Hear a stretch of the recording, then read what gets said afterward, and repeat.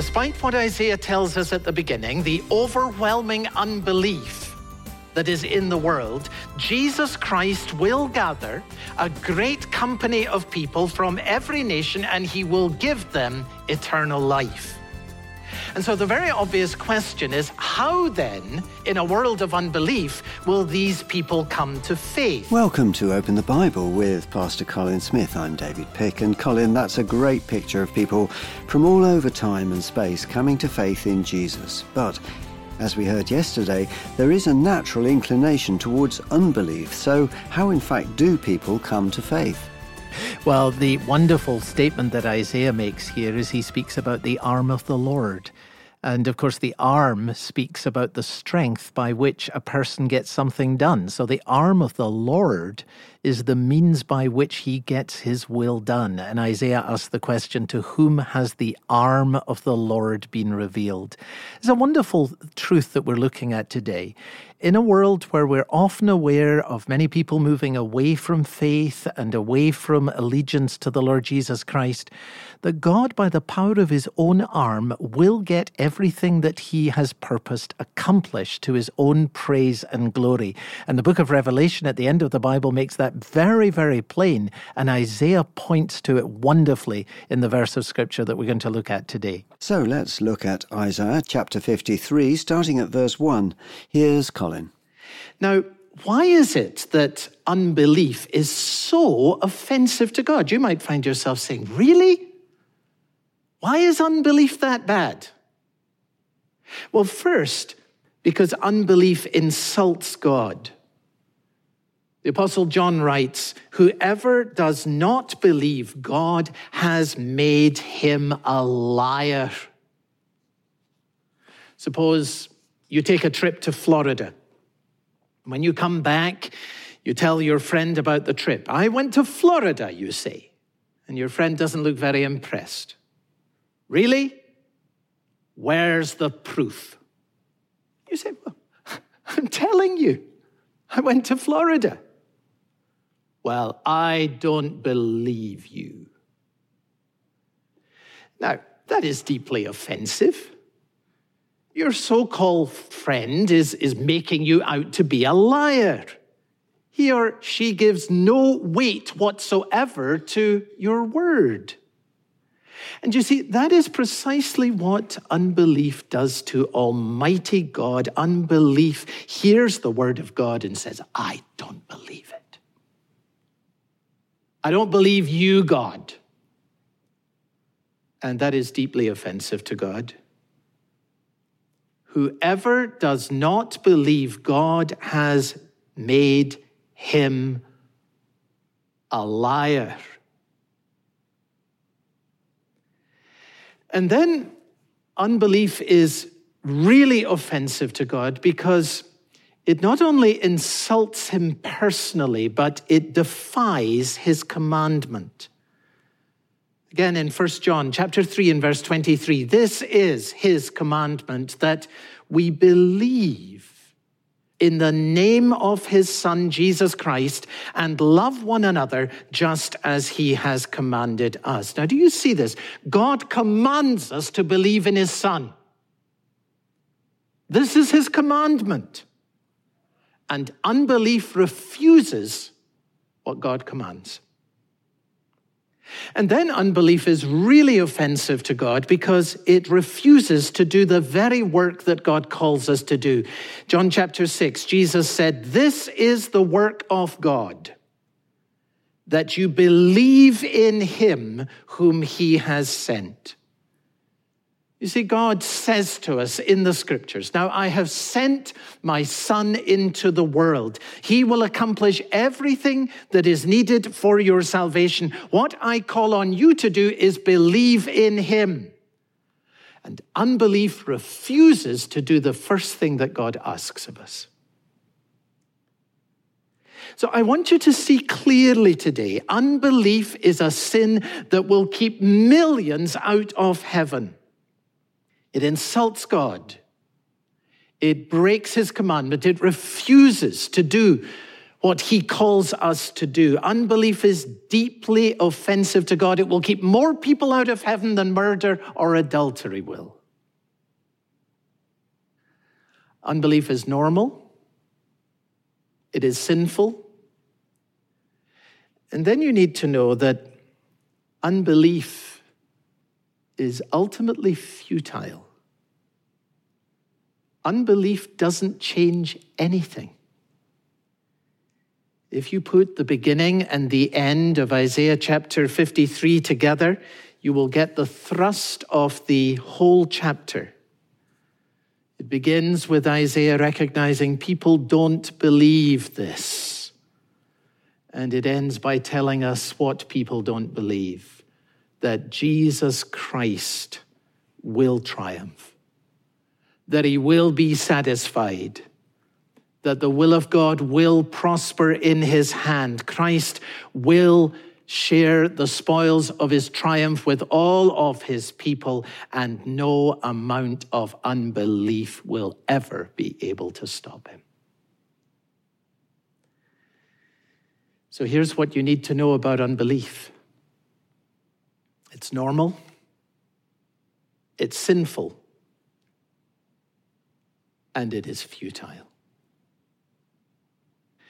Now let's turn secondly to what we need to know about faith. And I want you to look at the second part of this remarkable verse. And to whom has the arm of the Lord been revealed? Now, you see the flow of this chapter.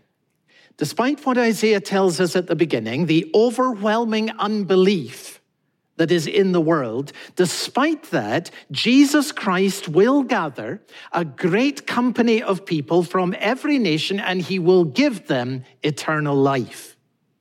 And so the very obvious question is, how then, in a world of unbelief, will these people come to faith? And the answer to that question is in the second part of this verse, to whom has the arm of the Lord been revealed? The first thing that you need to know about faith is that faith is formed by the arm of the Lord. Now, we know from Scripture that God is spirit. He has no arms or legs or hands or feet. But remember that in the Bible, God speaks to us in language that we can understand. Thank God for that. We would not be able to understand anything about him at all if he did not do this. And the arm, of course, speaks about strength.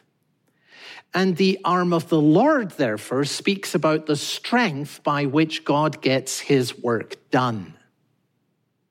So, for example, when God's people were slaves in Egypt, God said to Moses, "Say therefore to the people of Israel, I am the Lord, and I will redeem you with an outstretched arm."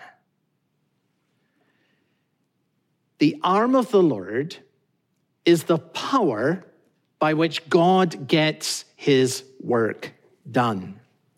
And here Isaiah speaks about the arm of the Lord being revealed.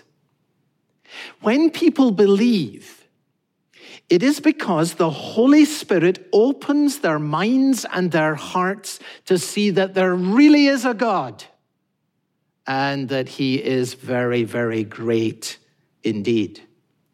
And that is what happened when Paul preached the gospel in Thessalonica. 1 Thessalonians chapter 1 and verse 5, he says, "Our gospel came to you not only in word, but also in power and in the Holy Spirit and with full conviction." You see, the arm of the Lord was revealed in his preaching of the gospel. And the result was that these people, they turned from idols. They served the living and true God as they waited for his Son to be revealed from heaven.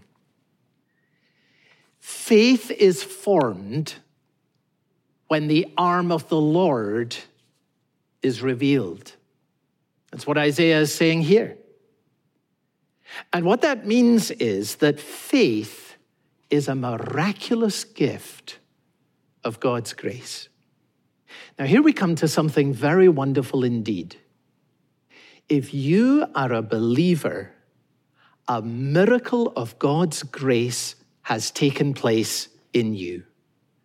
The arm of the Lord has been revealed to you. That's what's happened in your experience. God has opened your eyes. He has changed your heart. He has brought you from death to life. He has brought you from darkness to light. Now, perhaps you were brought up in a Christian home. And you say, well, really, my story is very simple. I just received this, and I never really rebelled against it. Well, don't say just, because what has happened to you, simple though it may have been, is a miracle of God's grace. If God had allowed what was in you by nature to take its course, you would have walked away from the faith of your parents long ago. Thousands have done that. Why not you? Well, you see, the arm of the Lord was revealed to you. You came to realize in your own soul there really is a God. And he is very, very great. You saw that this God truly loves you, that he gave himself for you in Jesus Christ. The unbelieving heart that was in you by nature was changed, and God formed faith in you, and you believed. Now, God may have done this so quietly early in your life that you hardly even noticed. But make no mistake, if you have faith in the Lord Jesus Christ, a miracle of grace has taken place in you. The arm of the Lord has been revealed to you.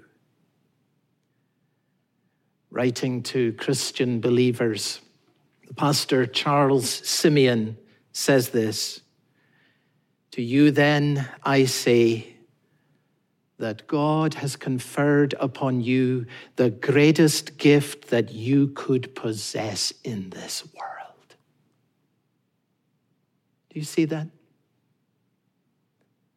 If you believe, God has conferred upon you the greatest gift that you could ever possess in this world.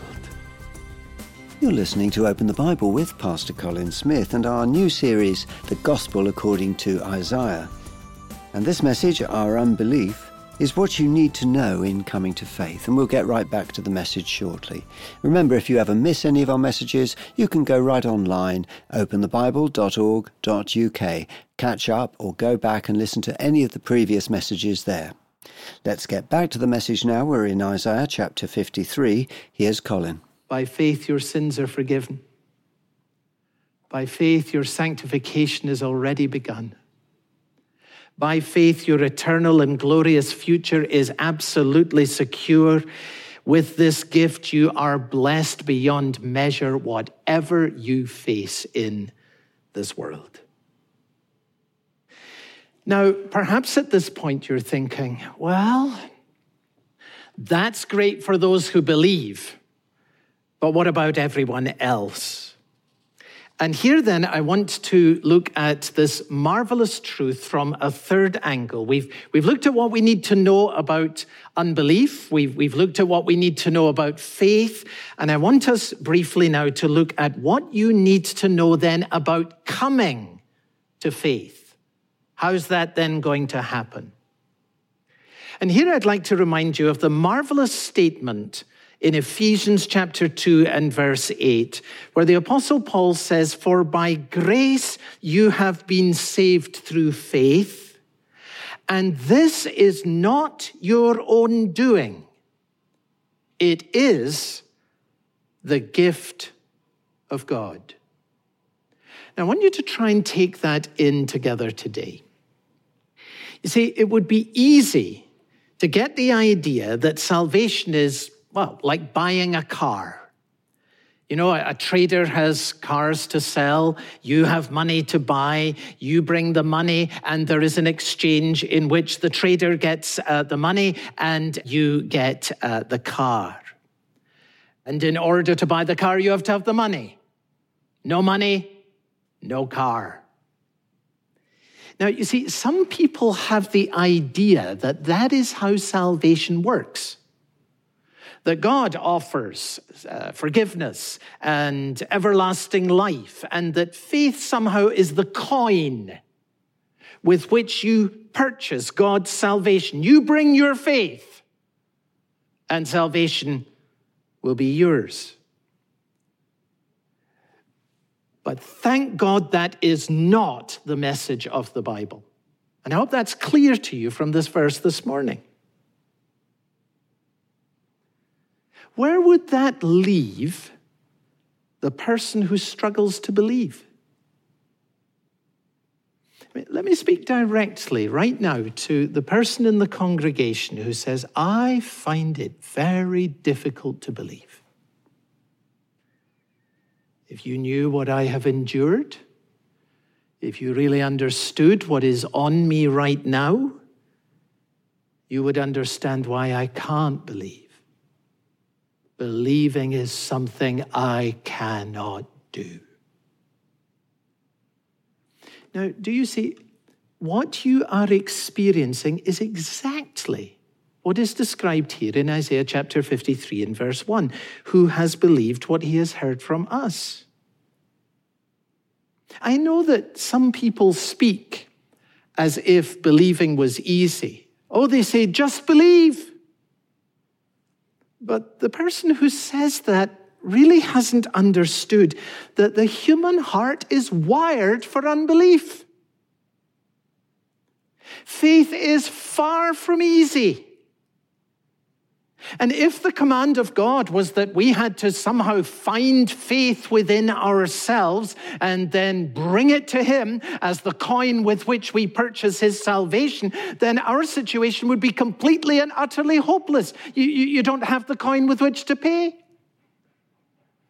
If you feel that you do not have it in you to believe, I have to say to you today, you're right. You don't have it in you. But the good news is that God is able to give you what you do not have. And that's what is in this marvelous verse. For by grace you have been saved through faith, and this is not your own doing, it is the gift of God. Do you see that the faith by which we receive God's marvelous gift of salvation is not some capacity that resides in us? None of us has that. By nature, our hearts are wired for unbelief. Here's the good news. Faith is the gift of God. And that's why there is hope today for every person who struggles to believe. You say that you can't believe.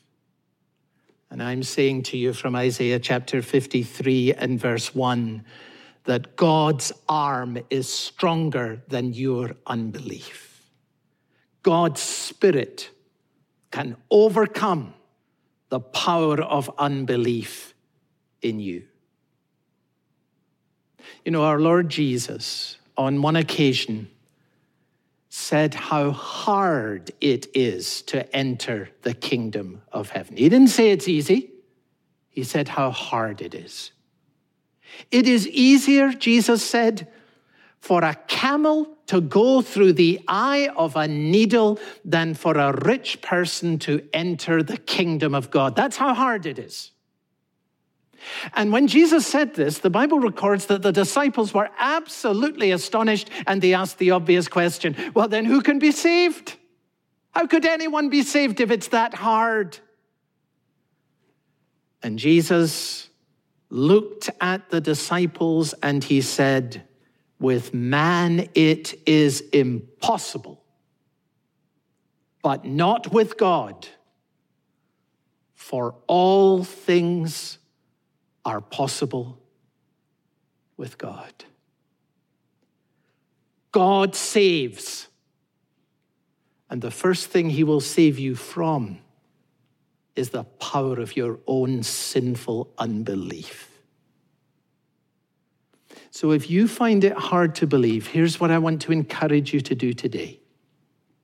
Draw near to God and tell him what you know to be true. I don't have it in me to believe. And then ask God to save you from the power of your own sinful unbelief. And God will hear you. And God will answer you. And by his strong arm, he will save you.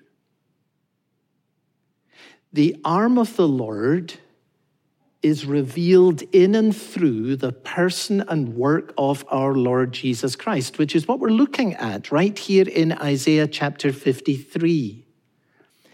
And as you look to Jesus to give you what you do not have, God's arm will form faith in you. Now, that's what happened for the chancellor as Isaiah chapter 53 was explained to him sitting in a chariot riding through the desert. Faith was formed in him as he read Isaiah 53. And my prayer for us today and for these weeks that lie ahead of us is that what happened for him will happen for you. And that's the prayer of all of us at Open the Bible. You're listening to the message, Our Unbelief, part of our series, The Gospel According to Isaiah. Remember, if you ever miss any of our messages, you can always go online to openthebible.org.uk and catch up, go back and listen again. You can also get Open the Bible messages as podcasts. Go to your favourite podcast site and search for Open the Bible UK. Subscribe to receive regular updates. There's also a link to the podcasts on our website. Open the Bible is supported by our listeners. That's people just like you. If you feel you'd like to get involved in this way, this month we'd like to offer you a free gift. If you're able to support the work of Open the Bible in the amount of £5 per month or more, we'd love to send you a book called Evangelism and the Sovereignty of God. It's by J.I. Packer. Colin, who is this book for? Well, if there's someone in your life who you would long to see come to faith in the Lord Jesus Christ, this book is going to be wonderfully encouraging for you. I'm thinking now about someone I would love to see come to faith in Christ. So I ask the question, now what can I do? Well, I can pray for this person. I can share the gospel with this person.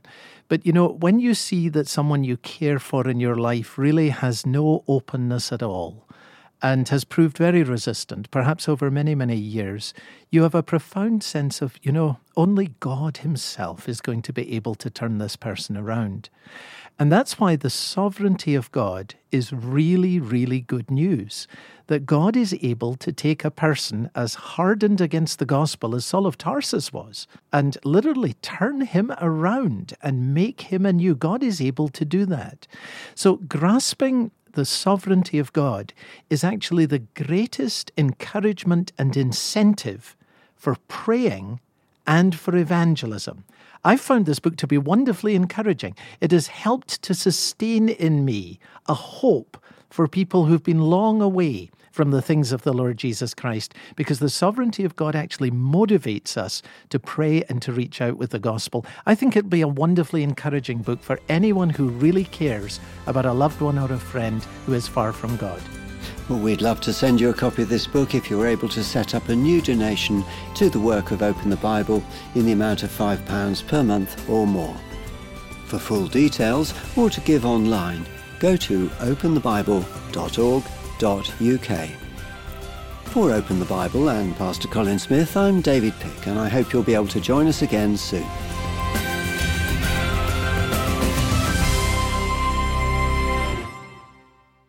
Why is unbelief the dominant response to the gospel? See what the Bible says next time on Open the Bible.